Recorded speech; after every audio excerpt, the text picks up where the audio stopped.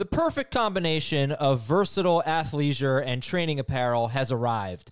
Thanks to the visionary minds of New Balance, Clutch Athletics, and Rich Paul, the designs reflect the heart of the athlete and the spirit of the community. With rising defensive football stars Will Anderson and Chase Young on the roster, Clutch Athletics brings the best innovative gear to all athletes, giving them style and performance on and off the field. Learn more and purchase Clutch Athletics at newbalance.com. What's up, everyone? I want to tell you about a car that you are going to love. Check it out. The all-new Hyundai 2024 Santa Fe is equipped with everything you need to break free from the dull work week and embark on an adventurous weekend with your family.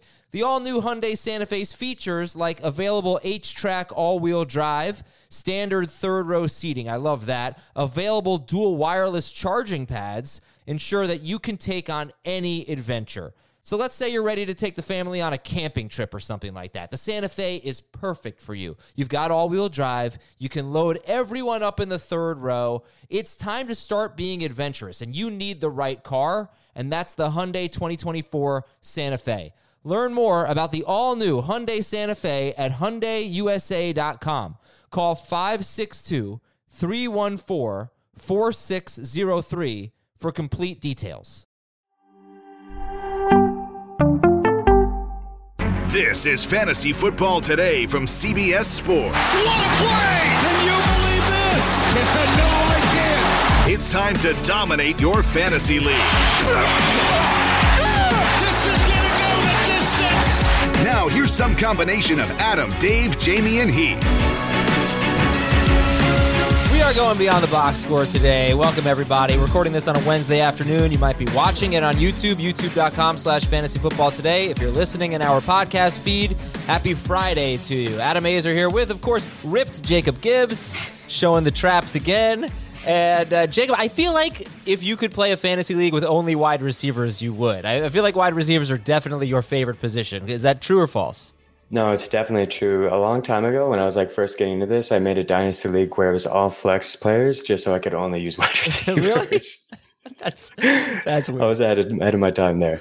Well, we do have a couple of guests joining us today. We have Pat and Matt. We got Pat Fitzmaurice, managing editor for Fantasy Pros and Betting Pros. Pat, welcome back to the show. How are you? Doing well, Adam. Thank you for having me. Always great to talk to you and Jacob, and maybe the other guy too. That would be Matt Friedman. Pat, you can follow him at Fitz_FF. And Matt, you can follow at Matt F. Am I saying it right? The Oracle. There we go. I typed it in wrong. And I was like, wait, is it like a funny play on words or did I just make a typo? No, it's a typo at Matt F. the Oracle. How you doing, Matt? Welcome to Beyond the Box Score. Yeah, thanks for having me. I would say, Jacob, I would imagine based on the physical appearance that he would actually want to be in an IDP only where you just draft linebackers. Just a whole bunch of muscular linebackers with really thick necks and a whole bunch of tackles. This is out of control. I wore a tank top last time to the podcast and it threw Adam and Dan for a loop so hard that they just couldn't stop talking about it. So I think I'm just going to go every podcast rest of the way. It's summer, baby. I never saw this coming. We even got it even on Twitter, Chris Towers talking about it, it's all over the place. Matt, would you like to, enlighten everyone on the professional announcement you just dropped on Twitter just before coming on the show? Yeah, for the next 3 hours or so, I am the director of content at Fantasy Pros and Betting Pros, but I am leaving the company. In related news, the company is hiring. They are looking to hire an analyst. I've loved my time at Fantasy Pros. It's been a great place to work. But I prefer to be an analyst as opposed to a director of content. And so I've had the opportunity to go to another place and, be more of an analyst role. So I'm, taking that opportunity. But I am leaving Fantasy Pros with, I wouldn't say a fully heavy heart, but definitely with some sadness. I talk about it in my Twitter post. It's been an absolutely fantastic place to work and, great people in the industry, great culture. So, I'm very friendly with Fantasy Pros, even though I will be leaving. Pat, what are they going to be missing? Tell us about a favorite story or something like that. Notice how he said not a fully heavy heart? That's because he doesn't have to work with me anymore. But no, I mean, I'm going to miss working with Friedman tremendously. We're certainly going to remain friends, and I'm really only going to be upset if he stops sending me photos of beer menus at Belgian microbreweries, as he's fond of doing, so I can, be jealous of him. As apparently, like in New England and New Hampshire, wherever he's living these days, they've got like this stash of incredible microbreweries. And, here I am in Wisconsin, Chicago, up in the upper Midwest where all the drinkers live. And we don't have access to these kinds of microbreweries. So very jealous. You guys do have New Glarus, I will say. You have that within driving distance. So if it's good enough for the Watt family, I imagine it should be good enough for anyone else in the United States. You get to, Matt, the good news is you get to be an analyst today, starting right now. So, Jacob, we're going to be talking about our favorite wide receiver stats, what they mean for you guys, how you use them to evaluate players going into a season and in season for that matter. And, Jacob, where are we starting when we look at favorite wide receiver stats? I just want to say I'm so psyched to have analyst Friedman back. I didn't know what the new move was going to be into, but that's very exciting for me as somebody who loves all the stats and analysis he puts out on Twitter. Super psyched to have both these guests on to talk about wide receiver stats, specifically like some of the more advanced stuff. And I kind of want to use these guys because they're two of the smartest guys that I follow on Twitter and interact with. As we analyze this as a litmus test on some of these stats. And so Pat mentioned these, I don't go quite as deep into the advanced stats as you, which is you probably shouldn't. But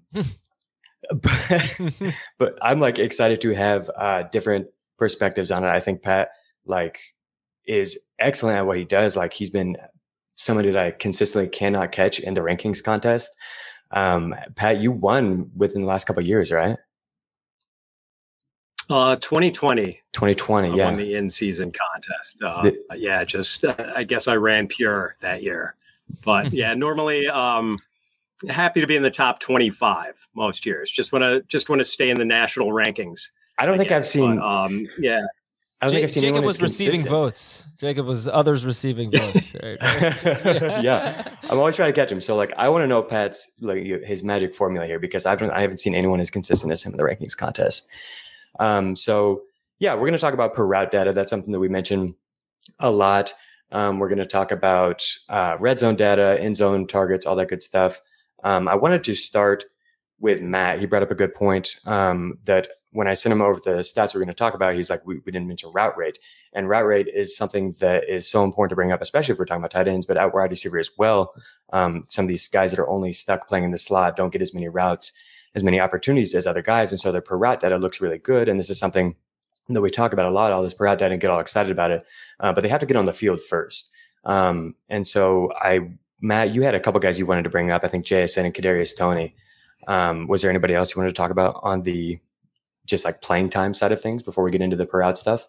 Yeah, I mean, I guess he is basically the flip side to the Kadarius Toney coin, but also Sky Moore. But basically guys who are slot wide receivers and their offense is multiple enough to the degree where you do see a number of heavy sets. And you can also see this with the 49ers quite a bit. Not that they have a number 3 wide receiver really worth talking about, but they play a lot with a fullback. They play a lot with 2 tight ends. Yeah. And so, in the old days of 8 to 10 years ago, people were just kind of starting to think about stuff of target share, market share of targets, and thinking in kind of a more advanced analytics way when it comes to targets and opportunities. And I would say that route rate is kind of an extension of that, where you're thinking about volume, you're thinking about opportunities. It used to be how many snaps does this guy play? But the snap data, it's important. It doesn't matter as much as the route data. How many routes is this guy running? Or if you're thinking about the number of dropbacks a quarterback has during the game, how many of those total team dropbacks is this guy on the field and running a route? And it's much more important for tight ends, but it's still pretty important for wide receivers, especially those guys who play in the slot. Okay. Yeah. So right. So I think the best thing to do, guys, is if there's a specific player that we really want let's not bury the lead, I guess. Like just tell us. So is there a specific player? I mean, you mentioned Sky Moore, Kadarius Toney, and did you say JSN, Jacob? Yeah, I mean, we've heard rumblings that they're going to maybe use more through receiver sets, but we don't know. We don't know until the season starts. And I think the reason we bring up route data to start this off with is just such an important from a projection standpoint when you're laying the groundwork. Like we can get excited about these players, but how many plays will they actually be out there? It was an issue for Jerry Jeudy early in his career. There's lots of examples. I wonder if like Elijah Moore, if they're going to actually go to more through receiver sets or not in Cleveland, like how much he's going to be on the field.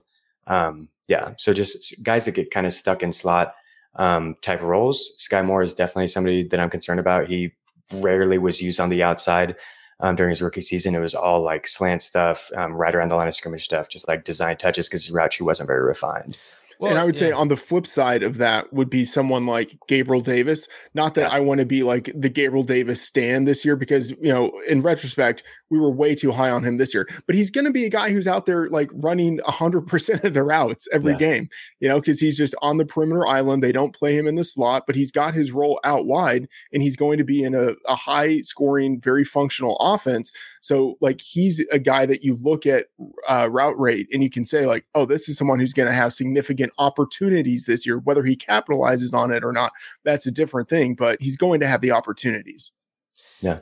Let me ask you, I guess, Matt, I'll start with you about Sky Moore and Kadarius Toney. What is it that you want us to know from a route standpoint about those guys? Matt? Is he breaking up for you guys? Yes. Oh, okay.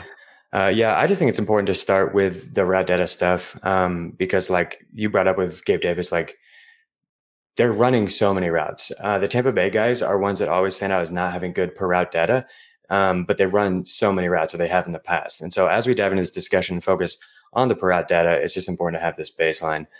So I think let's just go ahead and start with the per route data and start with yards per route run. I think in terms of publicly available efficiency metrics, yards per route run is at the top. Would you guys agree with that? It's pretty easy to find. Yeah, I would agree with that. And there's granularity with it in terms of kind of how you look at it, time frames, position groups, stuff like that. But just as kind of like a one-stop metric, that's probably the best one out there. Yeah, and that's what we're here to do today is contextualize it. So the first thing I wanted to bring up, have just seen really excellent research on this from Hayden Winks. It's been something that's been covered a little bit here and there, but I think it's really important to bring this people's attention when talking about yards per route run as we dig into it more, as it becomes more normalized. Formation heavily affects yards per route run.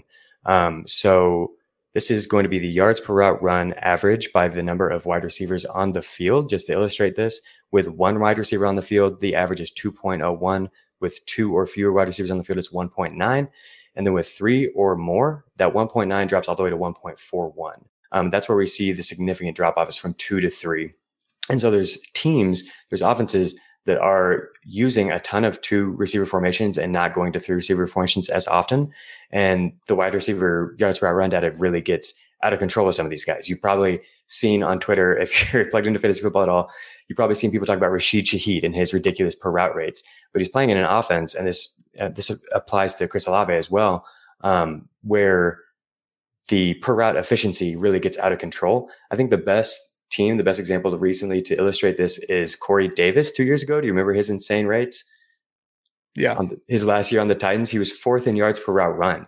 And so that was the first time I really started hearing people like really push back on yard per route run data and be like, Corey Davis is clearly not a top 5 wide receiver in the league, not even close.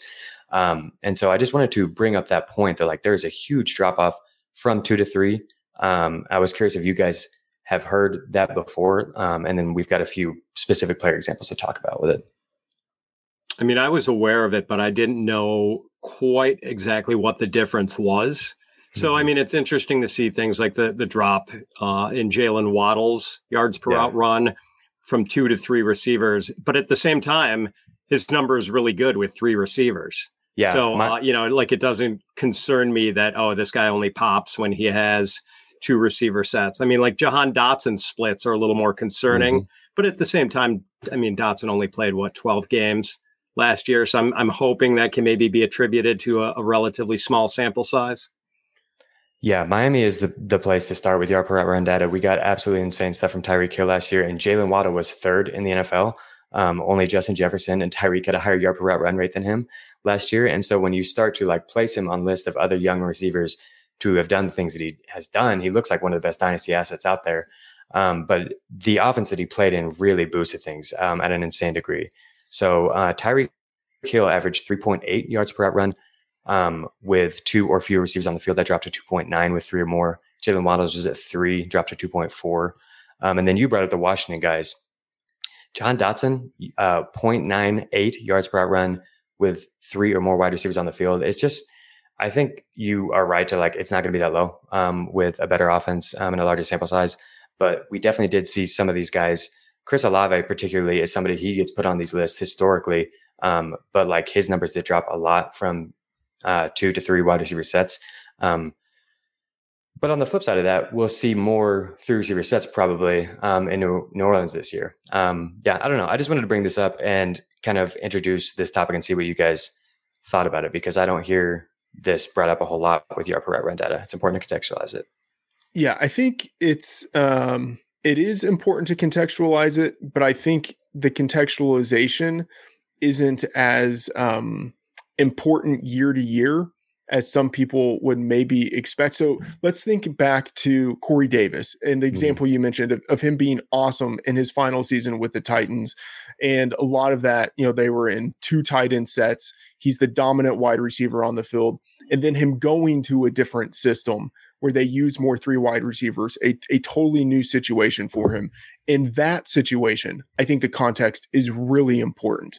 But in a situation where we might have a lot of continuity year to year, then I think it's not quite as important. So if you think, okay, same offensive coordinator, same quarterback, a lot of the same personnel, then the contextualization doesn't matter so much, because the big overall number of yards per route run, that will probably be stable. And also something that I think is worth thinking about with the 2 wide receiver versus 3 wide receiver splits is that for some of these guys, say like Jahan Dotson, he's a smaller guy, right? Rashid Shaheed is also a smaller guy. But what you see is that when they're in 2 wide receiver sets, they are on the outside. And so one of the big concerns with someone like Jahan Dotson entering the NFL was, would he be a slot only player? And so I think even though he's being funneled the ball more into wide receiver sets because he's just, one of the 2 wide receivers out there, they're more prone to throw to a wide receiver versus a tight end. What's encouraging is that he is actually winning in a really strong way on the outside. And so I think that could carry over to 3 wide receiver sets a little more for the future. And I would say the same with Rashid Shaheed, the same with Chris Olave. When they are winning on the outside in 2 wide receiver sets, I think that speaks well to their overall future, their ability to be able to produce in 3 wide receiver sets moving on. Yeah, I love all that. Adam, welcome back. Can you hear us? Hey, thanks. I love all that. I'm really glad that you brought up those distinctions because, the point here isn't to suggest that Chris Olave is overrated necessarily or anything like that, or that this is a negative for him going forward. It's more just to like put it in perspective, like that his rates are inflated. So when you're measuring them relative to other young wide receivers or whatever exercise you're doing, using the yard per route run data from a dynasty perspective, like it is worth knowing that they're inflated. I don't know if people would have thought that about Chris Olave just because of the offense that he plays in, because it's not as extreme of an offense as like the Tennessee that we're talking about with Corey Davis, Let me ask you guys a question. How much do you care about rookie stats? Yards per route run and all those things as rookies. I mean, especially if you talk about a guy like Jahan Dotson, he's going to have a new quarterback this year. I like to have, my sort of, okay, as I've gotten further into advanced stats for any position, any stat, I like to get 2 years of data before I consider it a trend. Like Najee Harris being really bad, basically, is now 2 years. And I'm kind of thinking, this guy's just not a very good running back. But for 1 year, how much weight do you put into that? Pat, I'll go to you first. Rookie advanced metrics. How much salt do we have to, how many grains of salt do we need to take it with? Yeah, a few. I think, Adam, I am kind of with you. Like, I like to maybe give it a couple of years for things to sort of normalize a little bit. And, we saw those stark 2 and 3 receiver set splits with Jahan Dotson. So it's kind of hard to get a read on him, especially with sort of a truncated season due to injuries.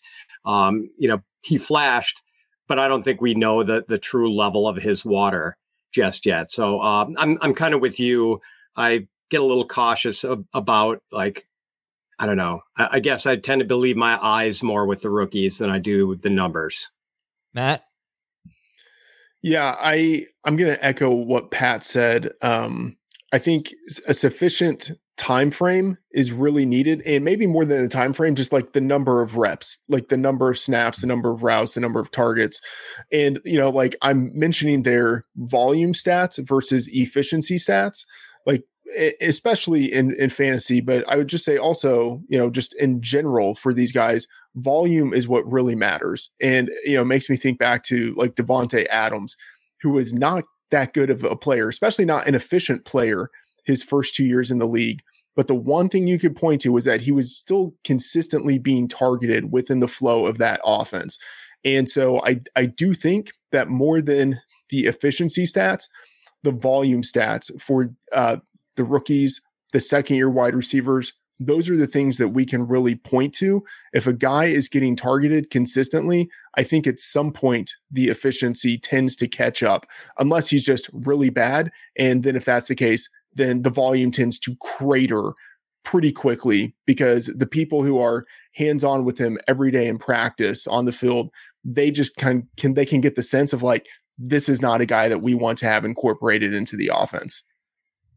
Yeah. So Jacob, before we go to any other statistics here, are there any players? I'm sorry if I missed this while I was off in non-internet land.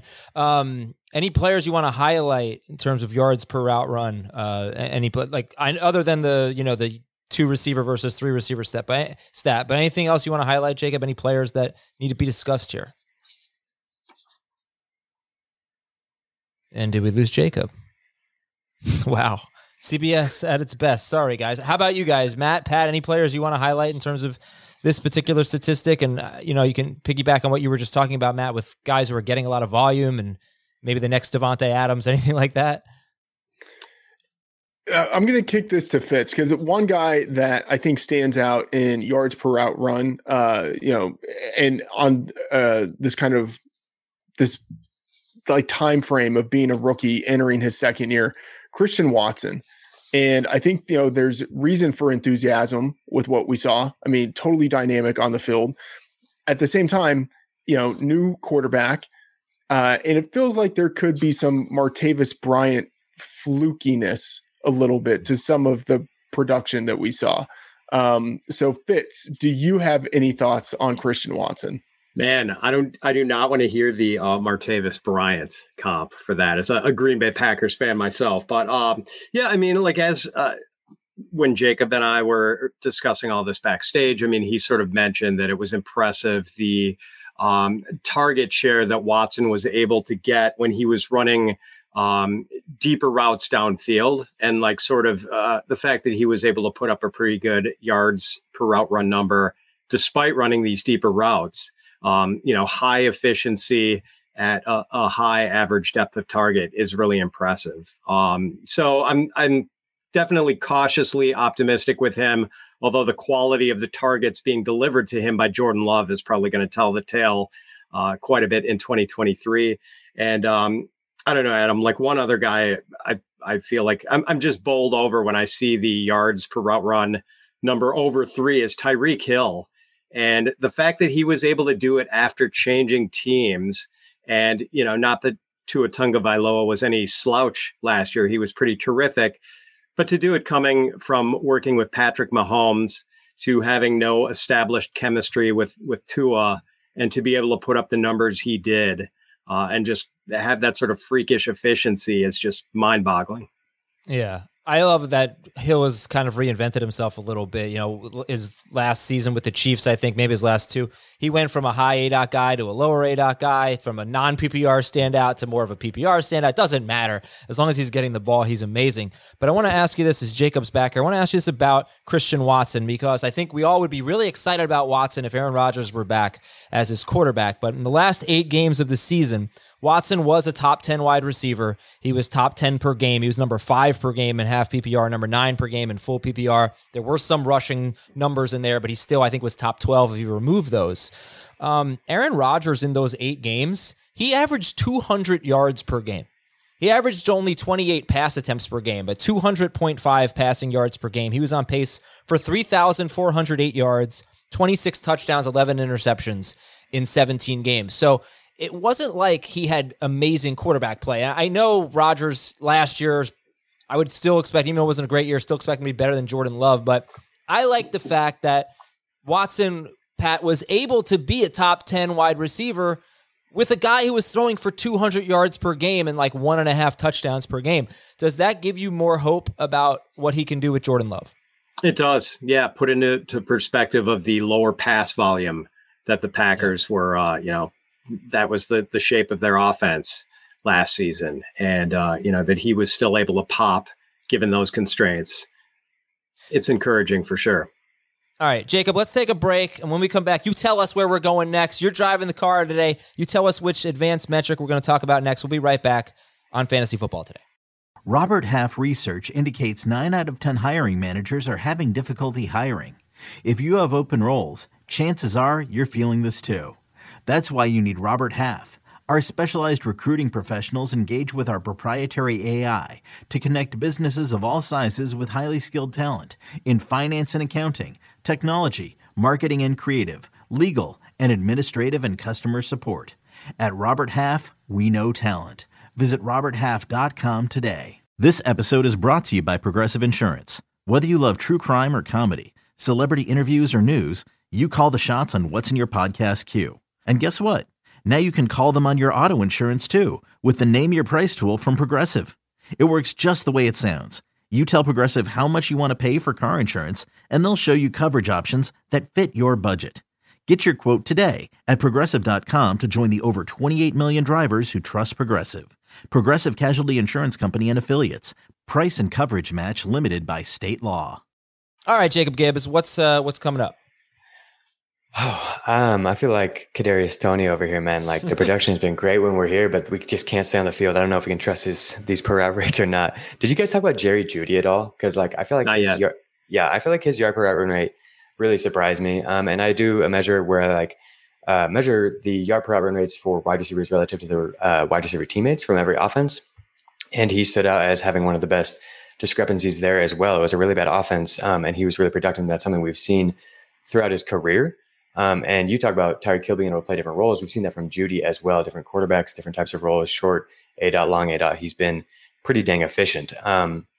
And I just wonder what the ceiling really is if Sean Payton's offense produces in the way that we've seen Sean Payton offenses produce. And he maintains the per route rates that we've seen throughout his career. I think he's one of the best examples of a per route rate use case because he's been injured and on and off the field, but when he's been there, he's been targeted at a high rate always. Yeah, who do you want? Matt, why don't you discuss Jerry Jeudy, who was on a per game basis number 22 last year, wide receiver 22, but he left early in 3 games. So he barely played and had 76 yards on 8 targets in those 3 games. If you were to take those out, he averaged almost 16 PPR points per game, which would have put him in the top 15. Your thoughts, Matt, on Jerry Jeudy? Yeah, Jeudy is encouraging based on what we've seen out of him. He can play inside, he can play outside. So, I think that means he's always on the field, no matter it's 2 wide receiver set, 3 wide receiver set. The thing that is a little bit discouraging about him is that Russell Wilson, as bad as he was last year, he might actually be, I can't say he's going to be worse, but I don't think he's going to be significantly better. Now that's just me sort of projecting Russell Wilson. So I don't see the offense as a whole being significantly better. And then with the addition of Marvin Mims, there could be better target competition that Jerry Jeudy is having to deal with. We could see Dulcich, the tight end, progress in his second season. So I think just in terms of trying to have a projection, what Jeudy did in the past is really good. I honestly don't know how predictive it is of what we're going to see out of him for the future. Pat, would you rather have Jerry Jeudy or DJ Moore? For this year, I think Jerry Jeudy. Jacob, how about you? Yeah, it's clearly Jeudy for me. Moore was somebody who I wanted to bring up because his yard per route run rate dropped last year. It was at 2 and then 2.2 and then 1.9 in previous years. Last year's at 1.75. Obviously, it wasn't a good offense, but that's been the case for a while. And he's going to an offense where yards have been really hard to come by. Chicago's wide receivers averaged 1.2 yards per run last year. Darnell Mooney led the team with a 1.5 rate. So that's like way, way below what we've seen Jeudy do. And even when I measured his discrepancy relative to his teammates, he really didn't stand out. Carolina ran a ton of 2 receiver sets last year, so the yard per route run rates overall were stronger than you might expect. So yeah, I don't know. Like I really, really struggle when projecting him in Chicago with the volume that we're expecting. If the yardage efficiency drops off and the touchdowns probably aren't going to be there, I think he's one of the most overdrafted players right now. And I'm really excited for Jeudy.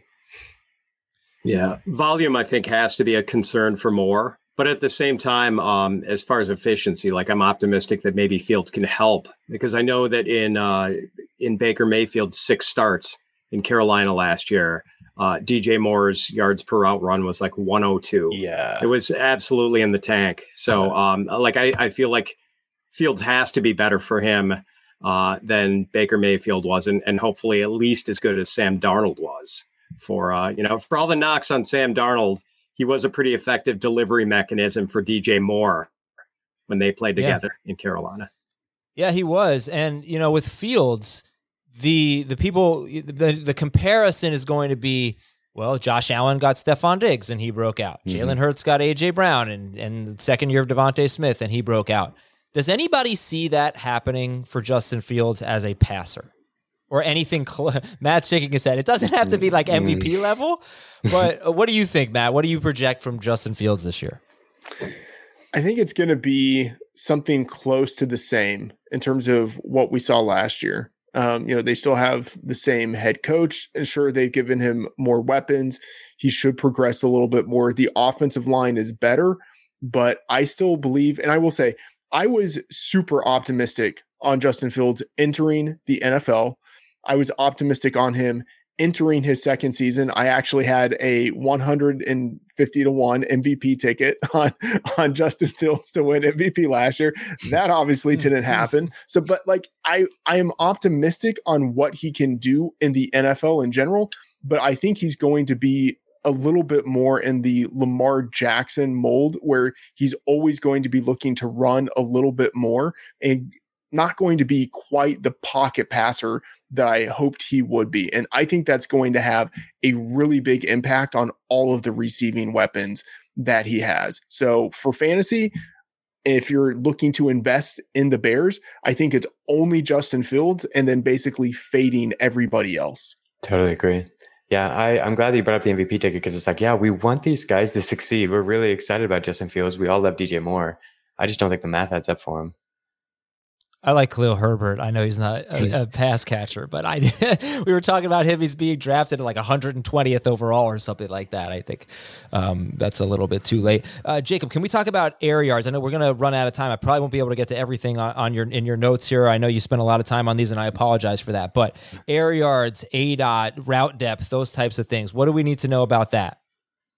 Yeah, no worries about not getting everything. We didn't expect the 2 Wi-Fi crashes in one podcast stream. I did, unfortunately. I think we're doing our best. Yeah, so air yards are important, and average route depth and average depth of target are important. These are all things that we're just using to contextualize the bigger picture for what's happening with these guys. Where are these yards per hour run rates coming from? And so the first thing I would bring up is that fantasy points per target go up, notably as air yards go up. Even in full PPR, which, more intuitively might favor shorter targets and high catch rates. We have 1.9 PPR points on targets that came 5 or fewer air yards. 5 to 10 air yards is 2. 10 to 15 air yards is 2.2. And then more than 15 air yards is worth 2.6 PPR points per target.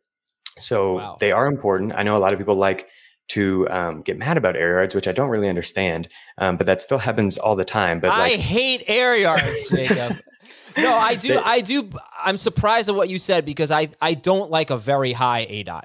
You know, I think Kyle Pitts, his ADOT was over 13. I think it was almost 13.8 yards. I feel like it's a little bit too high, especially from PPR because, it's harder to catch passes. So I am surprised at the statistic you just gave. The correlation is strong too. The correlation between targets and PPR points is 0.92, which is really, really strong. For air yards, it's 0.808. So that's still really strong. It's not as high as targets, but it's close.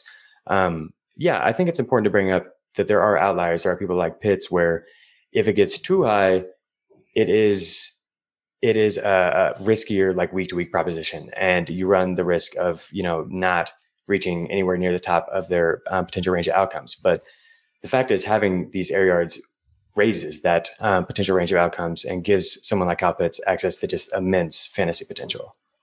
All right, so who do you want to highlight in your air yards discussion? Let's just start with Pitts. The risers, his average depth of target rose from 11 to 13.8 last year, which is like way, way higher than anyone at tight end. And with that, he accounted for 45% of the air yards when on the field, which is one of the highest rates of anyone in the league, not just tight ends. And I want to hear what people think about Pitts, these two particularly, because I think that they keep a very level approach to how they do this. Whereas I look at these numbers and bang my head against the wall. I'm like, he's got to do it. He's got to be better. So I'm very curious to hear what Pat and Matt think. Yeah, I mean, I'm kind of with Adam on this stance where I think 13.8 is just a ridiculously high, too high ADOT for a tight end, especially when it's Marcus Mariota and Desmond Ridder trying to get you the ball, which was why we've seen so many highlights of just, comical misses by Marcus Mariota overshooting Kyle Pitts by 3 yards on a deep ball down the seam.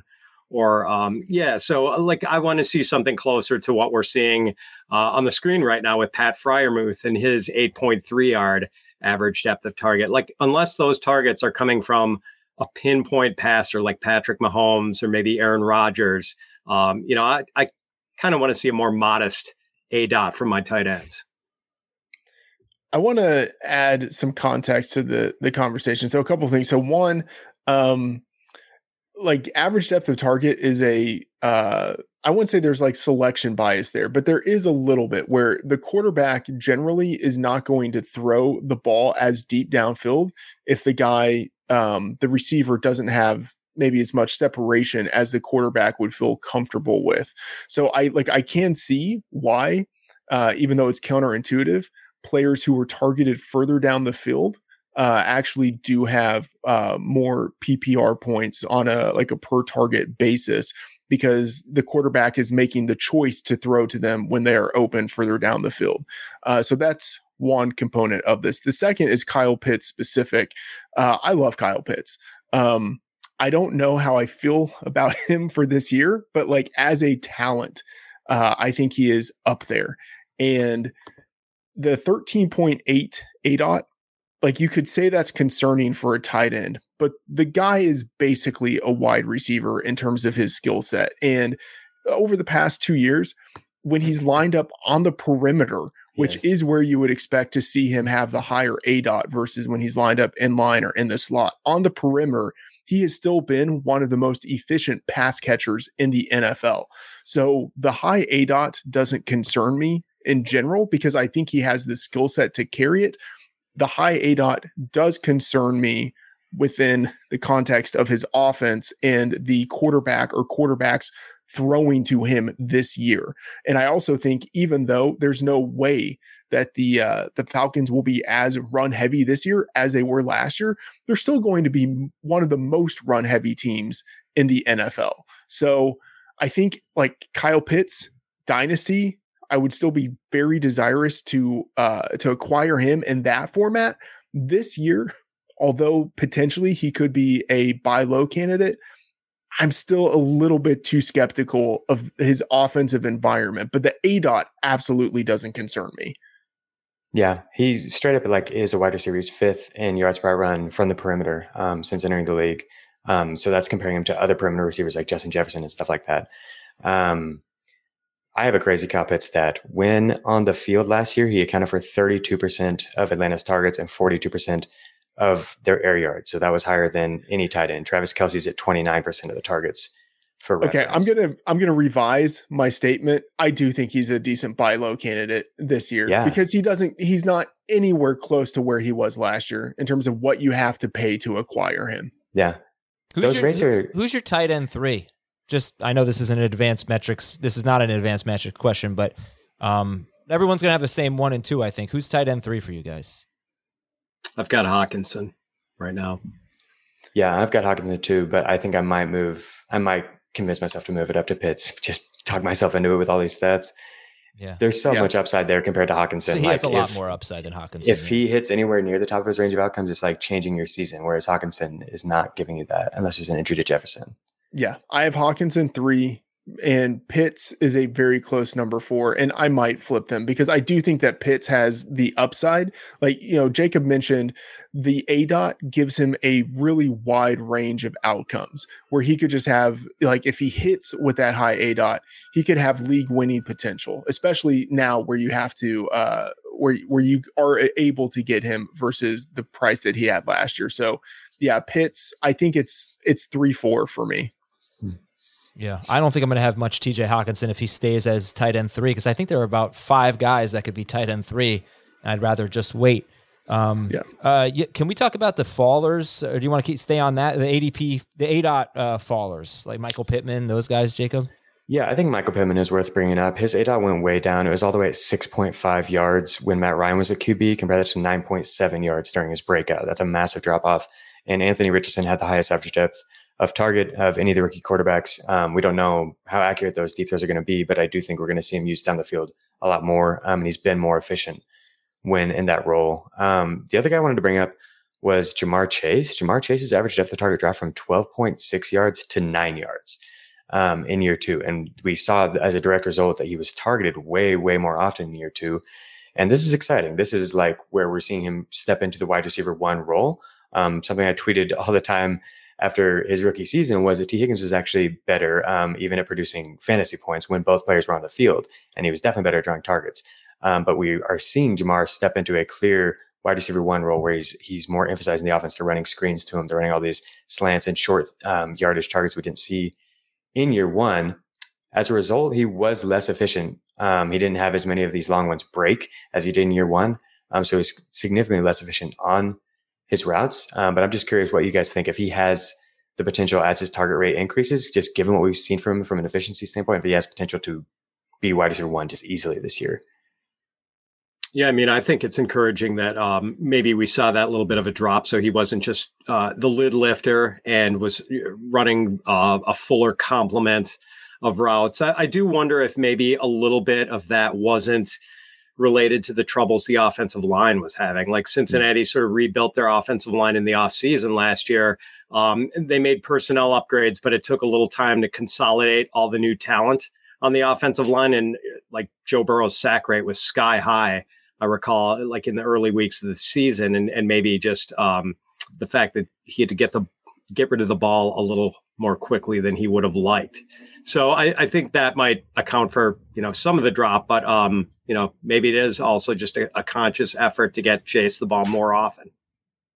Yeah, I think with Jamar Chase, part of it was also defenses playing them a little bit different from year 1 to year 2. And so the Bengals making the sort of Chiefs-like adjustment in terms of how they run their offense. And so, as you mentioned, Jacob, the loss in ADOT was more than counterbalanced by the increased volume that he saw. So no worries with Jamar Chase. It's just showing that like he can win down the field and he can win in more of the intermediate area.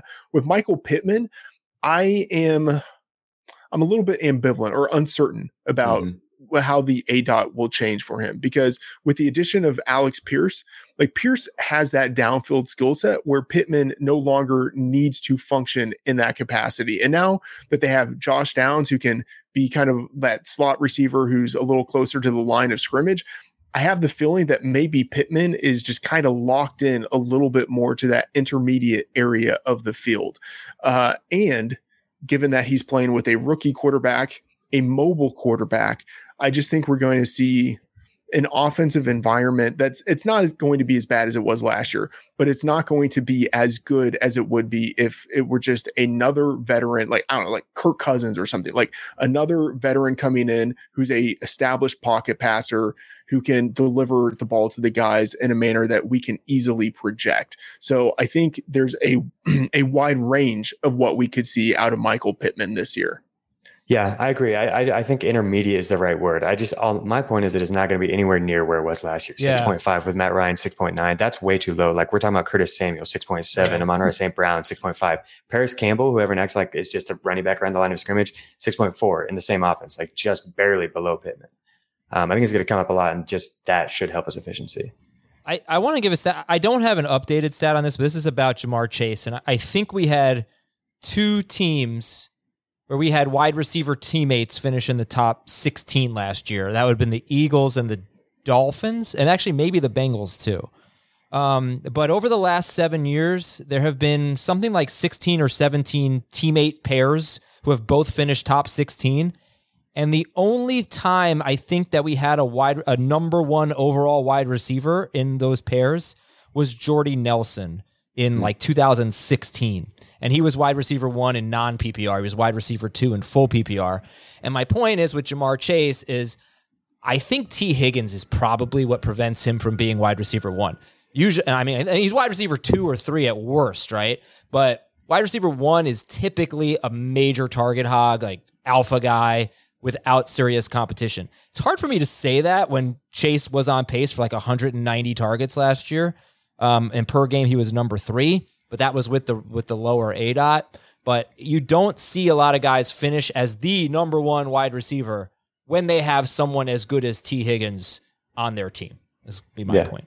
I've got a few things. First, Jordy Nelson was awesome. I'm so glad to bring him up in this in this context. I'm a little worried about T. Higgins. His per route rates really dropped last year, and I'm curious to gauge anyone else's feelings on that because, like, typically, even though he's on and off the field and that bothers everyone, his per route stuff is really strong. And so that gives us continued optimism that when he's finally able to put together a full season, it'll be really good. But last year it did drop off. And as we saw Ja'Marr Chase elevate his game and his ability to draw targets, T. Higgins kind of shrunk a little bit. And I'm curious what we expect going into this next year. Because I think it's entirely possible he might fall out of the top 16 or top 20 number that you gave at him, which would allow Chase to be that wide receiver 1. I think the point of like bringing up Kansas City's offense and how they adjusted to defenses relative to Chase is really a smart one. Like, I think it's very similar to what we've seen with Tyreek, where Tyreek was insanely efficient but never drew the targets, and then he moved into a shortened role, and then he had that explosion year. And I think we could see something like that from Chase. Well, what are you seeing from Higgins? Because his yards per catch, yards per target, his ADOT, his catch rate, almost identical. His 17-game pace, I'm the guy who removes all the games where they leave with injury, and there were 3 of those for Higgins where it really kill his per game numbers. He had 2 catches in those 3 games, but like those rates that are on Pro Football Reference, those are all like exactly the same. But when you get into the advanced stuff, what do you see that concerns you about Higgins? The per targets are the same, but the targets dropped. The targets per route run, all those rates dropped. And so he wasn't drawing his targets as often. And so his yardage per route run stuff dropped as well. And so, like, I think if the touchdowns aren't there and if he continues to not be targeted at the same rate, he doesn't project quite as well as some of the other guys who I think could step into a bigger role this year.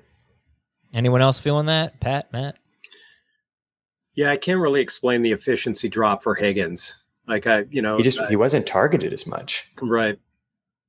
Yeah, I mean, I think Jacob hit it there. He wasn't targeted as much because you had an already awesome wide receiver, progressing even more in his second season, and the offense changing a little bit to where it's just easier to target Ja'Marr Chase in the intermediate area of the field.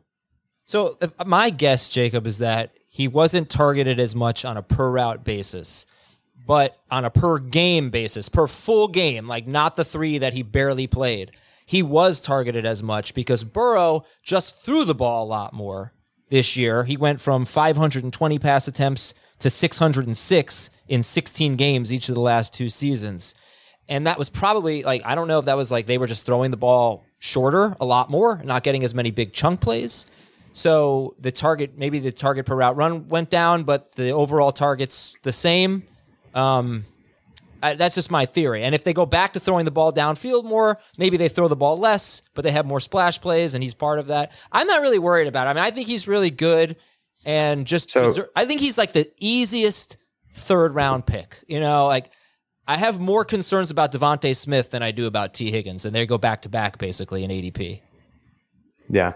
He just didn't have the upside to get to like a 30% target share. I actually do look at the like per game stuff, and like he only got that in 1 of 13 healthy games. Did he get a 30% target share? And that was something that he was getting before. And that's all that I'm saying. He got that 29% of his games the year before, 4 out of 14 healthy games, just 1 out of 13 last year. And I just think that's what we're seeing is Ja'Marr is starting to take over as the centerpiece. And there are games where Joe Burrow completely locks in on him, and then T. Higgins isn't getting it as often. And just, I agree with you. Like, he's still probably going to see enough overall volume to be good for fantasy. I just haven't heard people talk about this very much. And I think it's important to bring up. I've seen Dwayne McFarland talk about it here and there and saying that really he profiles more as like a wide receiver 3 with upside than a wide receiver 2 where he's going.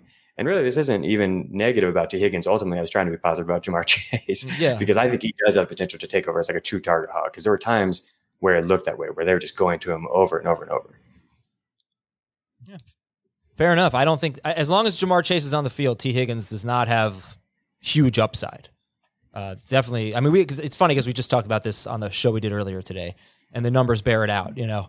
But it's like wide receiver 13 basically is kind of what he's been with Chase on the field the last 2 years, and that's kind of how I would rank him and draft him.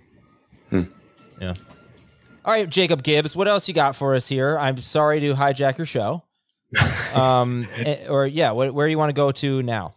So Devontae Smith is kind of Ja'Marr Chase light. His average depth of target came way down the end, and it wasn't a change of average route depth. He was running a similar route tree. They were just throwing him way more screens. He went from 4 screen targets as a rookie to 21 last year. They were using him in the slot and increased that motion more. And just overall, they were like really, really looking to get him the ball. From week 10 on, he actually out-targeted AJ Brown. So he's somebody I wrote about splits versus man coverage, splits versus press coverage, and he really improved those from year 1 to year 2 as well. Everything about Devontae like looks like he's legitimately a wide receiver 1 type of player. And he did all this with AJ Brown, who, talk about per route data. Prior to last year, AJ Brown's per route data was like, I'm Calvin Johnson. It was like better than anybody, any young receiver, better than Justin Jefferson, that kind of player. Like, it was absolutely insane. And he comes into the offense, and Devontae still was able to improve all of his per route data while being used in a completely different role, which I just thought was like unbelievably exciting. We've seen him succeed down the field. We've seen him succeed as a short guy. So I just wanted to gush about Devontae a little bit and see what people think about him. Yeah, just to follow up quickly on that. Devontae, he had a fantastic season, and this is one of those instances where a declining ADOT is actually a good sign because a guy is getting targeted so much. He's not being targeted just down the field. It's a sign that he's actually being targeted all over the field as like a legit playmaking wide receiver who's fully incorporated into the flow of the offense. Yeah. Do you guys worry a little bit that things might change with, Shane Steichen no longer there, that maybe that offense doesn't run quite as efficiently? I mean, I love that they figured it out with Devonta last year, because 2 years ago, I mean, the Eagles were running like a Big Ten team at that kind of rate and just running far too often. And like, they really figured out how to unlock Smith last year. And like, that was part of why their offense was so much more potent. But I don't know, I'm a little bit worried that maybe things change, with a different play caller. Thoughts on that, Matt? I feel like I've just thought like AJ Brown in the second year of the offense could step into the type of like something resembling the per route rates we've seen from him previously. And if he did that, it would just be almost impossible for Devontae to see the volume he did last year. I haven't thought about the offense changing really. I mean, okay, we would have to think that in the ranges of outcomes for this offense, it is likelier than not that they regress if we're just thinking about how things tend to work. That said, Jalen Hurts has gotten better every single year of his career, like going back to college. And so there is still the possibility that Jalen Hurts could be an even better passer this year than he was last year. And that could still be the case even with the offense regressing some, just like Jalen Hurts in general, as a guy who navigates the pocket and moves through his progressions. He could be better this year. So I don't know if I'm taking that into account and then taking into account the probability of regression. I would say that we probably see Devontae Smith not play quite as well. We probably see that entire offense take a step back, but not that big of a step back. I think it will be in the same vicinity of where it has been, or at least what we saw last year. Yeah, that's a perfect segue for what we're going to talk about next, actually, with red zone and end zone targets. Because wait, we got to take a break first, Jim. All right, we got to take a quick commercial break. When we come back into the red zone, the green zone, the end zone, right after this on Fantasy Football Today. When you need mealtime inspiration, it's worth shopping Kroger, where you'll find over 30,000 mouth-watering choices that excite your inner foodie. And no matter what tasty choice you make, you'll enjoy our everyday low prices, plus extra ways to save, like digital coupons worth over $600 each week. You can also save up to $1 off per gallon at the pump with fuel points. More savings and more inspiring flavors make shopping Kroger worth it every time. Kroger, fresh for everyone. Fuel restrictions apply. Another day is here, and you're ready for it. What to wear? Check. Breakfast, lunch, and dinner? Check. Planning for what's next and how to save for it? That's where Bank of America can help. For your financial to-dos, Bank of America has experts ready to help get you closer to your goals. Get started at one of our local financial centers or 24/7 in our mobile banking app. Find a location near you at bankofamerica.com/talktous. What would you like the power to do? Mobile banking requires downloading the app and is only available for select devices. Message and data rates may apply. Bank of America NA, member FDIC. All right, Jacob, take us to the red zone. So we could simply see Philadelphia throw way more touchdowns based off Matt's point. Like the offense as a whole could regress, the efficiency and the scoring as a whole could regress, but the ratio of passing to rushing touchdowns could change dramatically. Philly had the third lowest pass rate win in the red zone last year, like tied with Atlanta and just above Chicago. The very, very bottom. Like we're talking about how Chicago and Atlanta's offenses really aren't replicable. Like teams never do this. They're bound to throw more. Philadelphia was there when it came to throwing in the red zone. They only threw 11 passing touchdowns in the red zone. And these things even out year over year. They're going to probably continue to be a run heavy team, of course. But like if Jalen keeps getting better and they keep trusting him more, we could see what we saw with Lamar Jackson a few years ago, where all of a sudden these rushing touchdowns turn into passing touchdowns. And it could be huge for AJ Brown and Devontae Smith.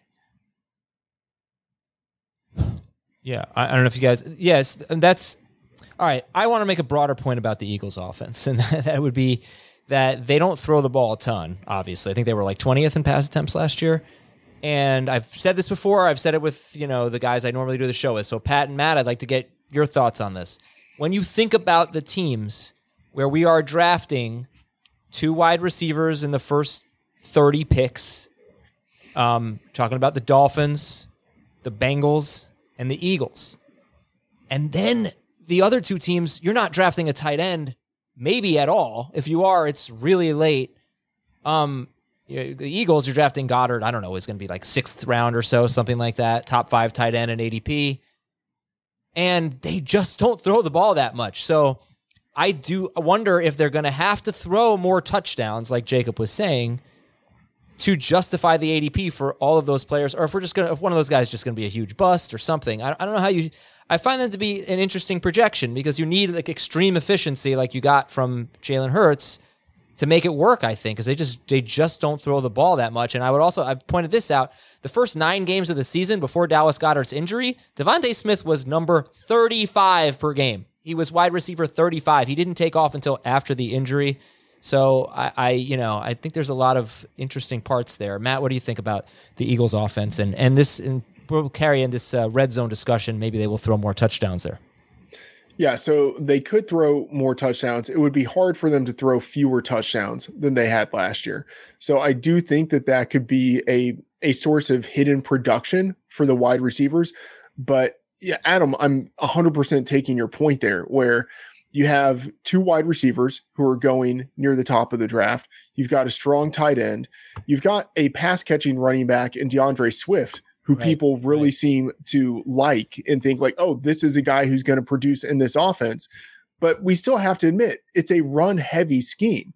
And like Jalen Hurts is one of the best quarterback sneaking runners that we have out there, especially near the goal line. So I think if you're investing in it, like you can say AJ Brown is great, Devontae Smith is great, Goddard is great. And maybe there's room for one of them. It's hard to know which one is actually going to be the guy who pays off or maybe strongly outproduces his draft position. So like if you're thinking about who to draft at value, it actually is pretty hard to know. I feel like Dallas Goedert is going to once again be the take one for the team guy as far as touchdown totals. Like he's never had more than 5 in a season. What we like about him is that he's actually the rare big play tight end. Like his yards per catch looks more like a wide receiver than a tight end. His yards per target has been over 10 in each of the last 2 years, which is he's kind so of crazy good for a tight end. But yeah, he doesn't score touchdowns for whatever reason. Yeah, Goddard's the guy I end up never getting. He's like insanely good at football, but I have a hard time projecting it for him if the touchdowns aren't there. Jacob, what else from the red zone or green zone or end zone do you want us to know? Yeah, so I wanted to just bring up the Chiefs. Obviously, we know how insane it is over there, but they're the perfect combination of like insanely high volume and insanely high pass rate. So last year, the red zone pass rate's the top 5. We've got Tampa Bay at 67. That's probably going to change a lot this year. I'm actually kind of excited for Rashad White, but that's a topic for another day. Minnesota Vikings, 63% red zone pass rate. Kansas City at 60, the Rams at 60, and the Chargers at 59. Compare that to, like we brought up, Philadelphia, Atlanta, Chicago, all the way down at 33%. And the result is Kansas City produced 107 red zone targets. Travis Kelce had 30 red zone targets. And the like Panthers and Bears and Giants, sorry, Adam, were all below 40. So like Kelce almost had as many as them by himself. And I think the point I wanted to make with Kansas City specifically is I think that Rashee Rice is being underdrafted. And this is just kind of a thing I feel I've got as a Kansas City guy. The more I've listened to Brett Veach and the team talk about his fit, they compare him to Juju.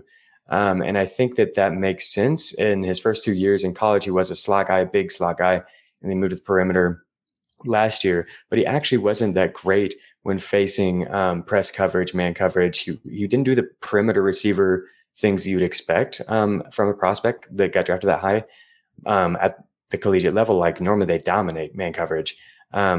He was much better. He was much more comfortable in the slot, but he did play in 2 receiver sets. And I think that may be the way Kansas City uses him. We've got all this Kadarius Toney hype, but like we have struggled to see him ever stay on the field.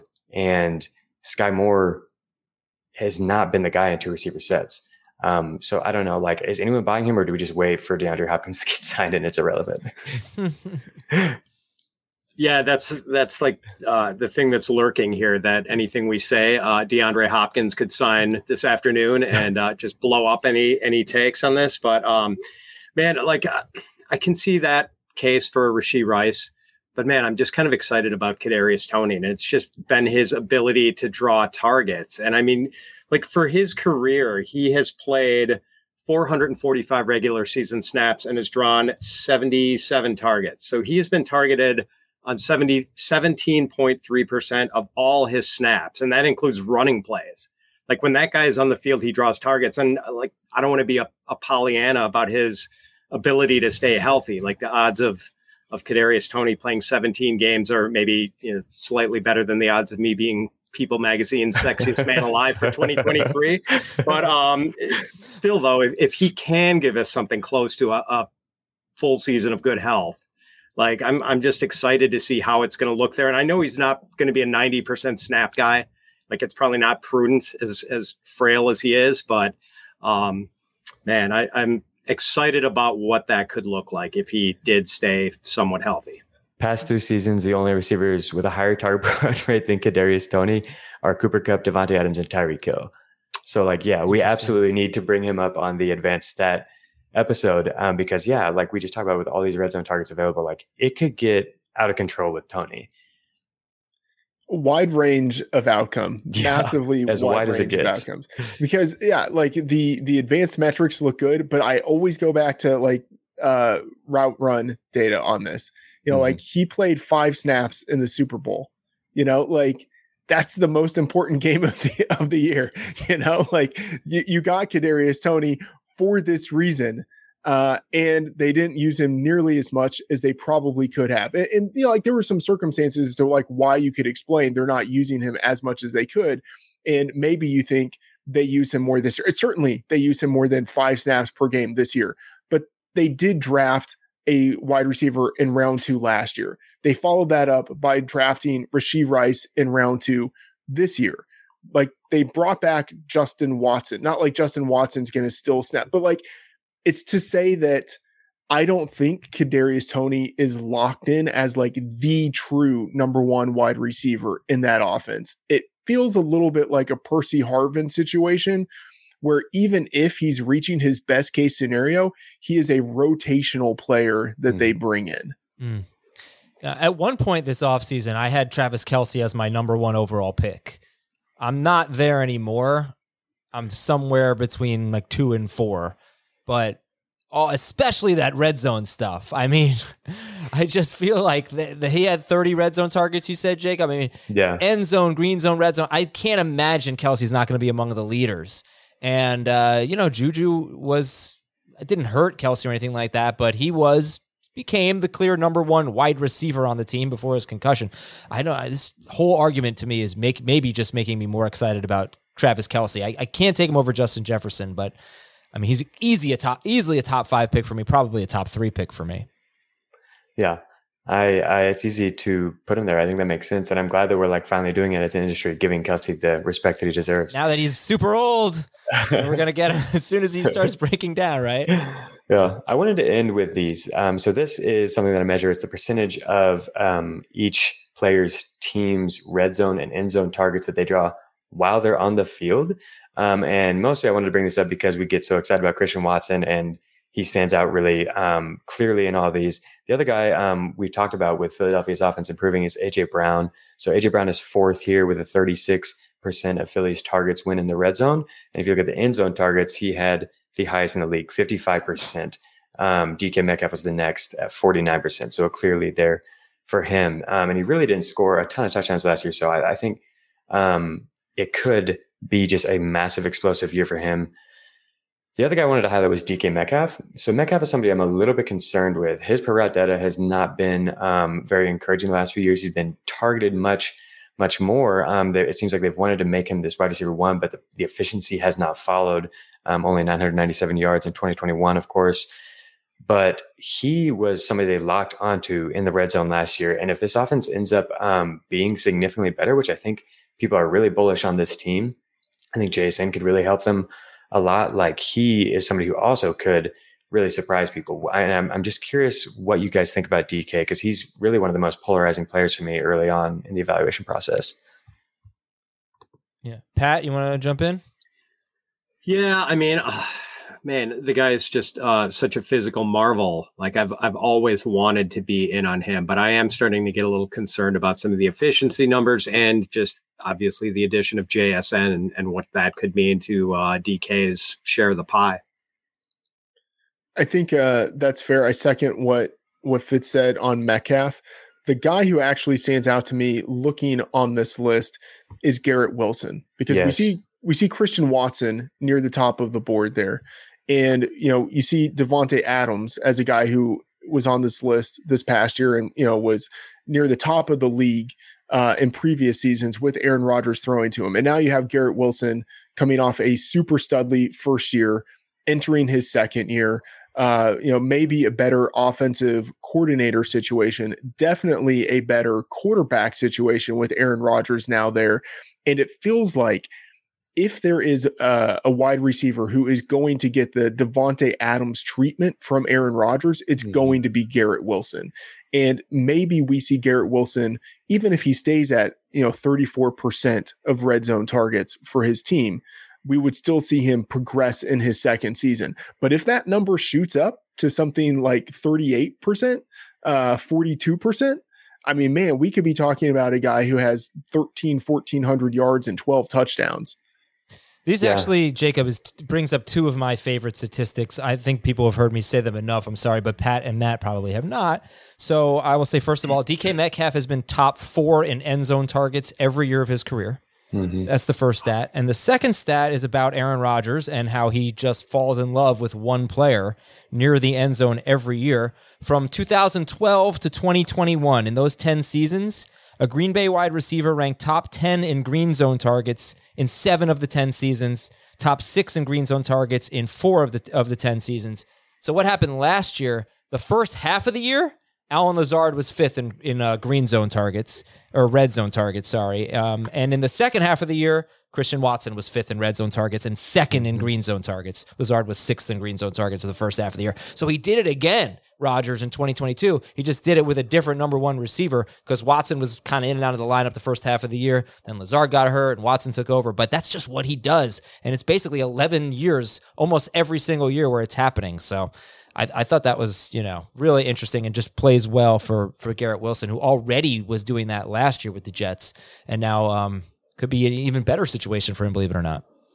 Yeah, I'm really glad you bring that up. The tendency that Rodgers has to lock in on a guy in the red zone, and I think Wilson just fits that perfectly. So he became the first rookie in 10 years that I have the data to hit both a 30% share of his team's targets in the red zone when he was on the field and a 40% share of their air yardage, or of their end zone targets, when he was on the field. So he was 5th in end zone target share and 7th in red zone target share. I think he fits really well with what Rodgers likes to do with the quick throws as well. He was targeted at one of the highest rates last year on throws that happened in under 2 seconds. And Joe Flacco is somebody who actually profiles almost exactly like Rodgers in terms of his tendencies. He's either doing quick throws or long throws. And when Joe Flacco was on the field, Garrett Wilson drew the types of target rates that Matt alluded to. If he has the potential to get up to this 42% rate or whatever, we're just talking about hypotheticals. But when we saw him with Flacco, he was at those rates. His rates were dragged way, way down by his time with Zach Wilson. But when he was with Flacco, who plays just like Rodgers, he was just feeding him on those quick targets. I think it's possible he could just absolutely explode. All the numbers back it up perfectly. So are you guys going to take Garrett Wilson or Devontae Smith or T. Higgins? Who's your favorite in that group? Wilson easily for me. Same. Yeah. Okay. How about AJ Brown or Garrett Wilson? That's really tough. I think I've got AJ one spot higher right now. Yeah, I think so too. That's really tough. I have Garrett Wilson 1 spot higher than AJ Brown. I think that one's pretty close to a coin flip. Okay. Before we leave, Pat and Matt, do you have, sorry for putting you on the spot here, but I feel like you probably have this, a 2023 wide receiver sleeper or breakout that you'd like to share? Fitz, you go first. Oh, man. So I Tony was probably going to be my guy, but another possibility, and I hate to do it just because, depth chart stuff, but Treylon Burks.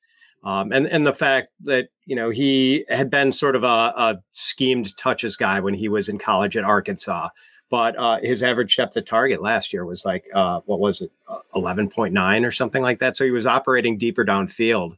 And I'm just kind of optimistic that if he can stay healthy, he's going to be sort of a potential target hog for Tennessee, a team that's probably going to be digging itself a lot of holes and playing from behind quite a lot of pass-friendly game script. So, Burks isn't really a sleeper, but I think he could be of value in the, early to mid rounds.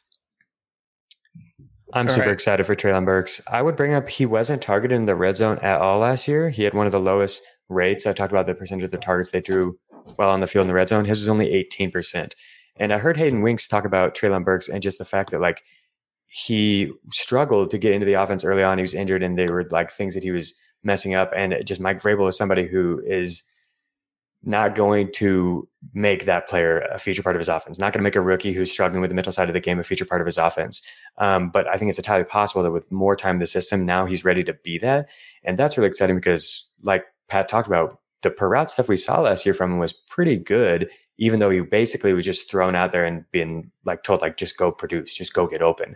There were times where they're running just one receiver plays where it was just go get open, Treylon, against Green Bay, and it was working. Yeah. He's got the talent, and they really might scheme things to him a lot more in year two. All right, I have a couple of players, I guess 3 players that I would want to mention. So deep down, and we talked about him earlier, Rashid Shaheed. As an undrafted rookie last year, he did really well in, I think, pretty negative circumstances in New Orleans. This year, more of a professional pocket passing quarterback in Derek Carr. Yes, Michael Thomas is returning, so there's a question about volume, but I think Shaheed, with his field stretching skill set, it's a cop out to say like he's the best ball player because like everyone's basically best ball player, but like he actually is the true best ball player where if he scores a touchdown, it's probably being accompanied by 70 yards. So he's someone that you get really late down the board who's intriguing to me in the best ball format. Quentin Johnston, the rookie with the Chargers out of TCU, he's going to have target competition if Keenan Allen and Mike Williams stay healthy. That said, Keenan Allen and Mike Williams, they're not like the healthiest guys.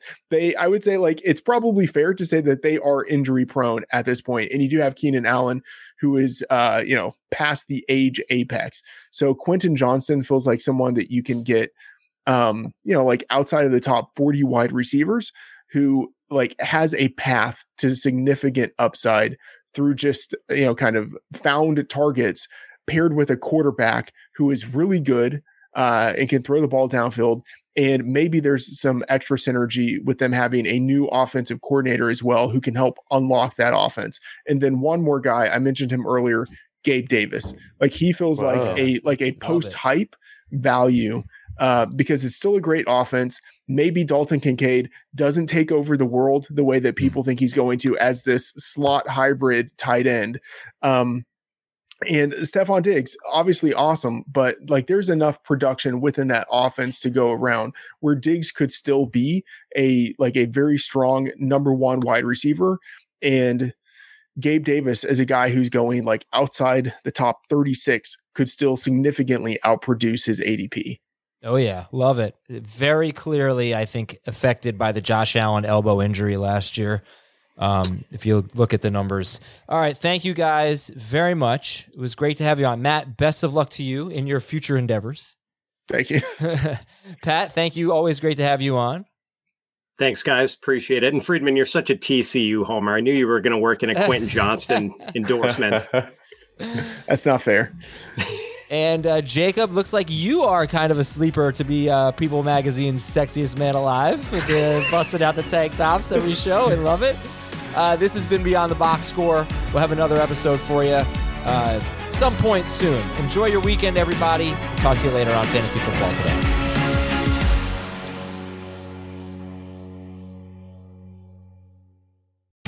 The baseball season is in full swing, which means you need to listen to Fantasy Baseball Today, part of the CBS Sports Podcast Network.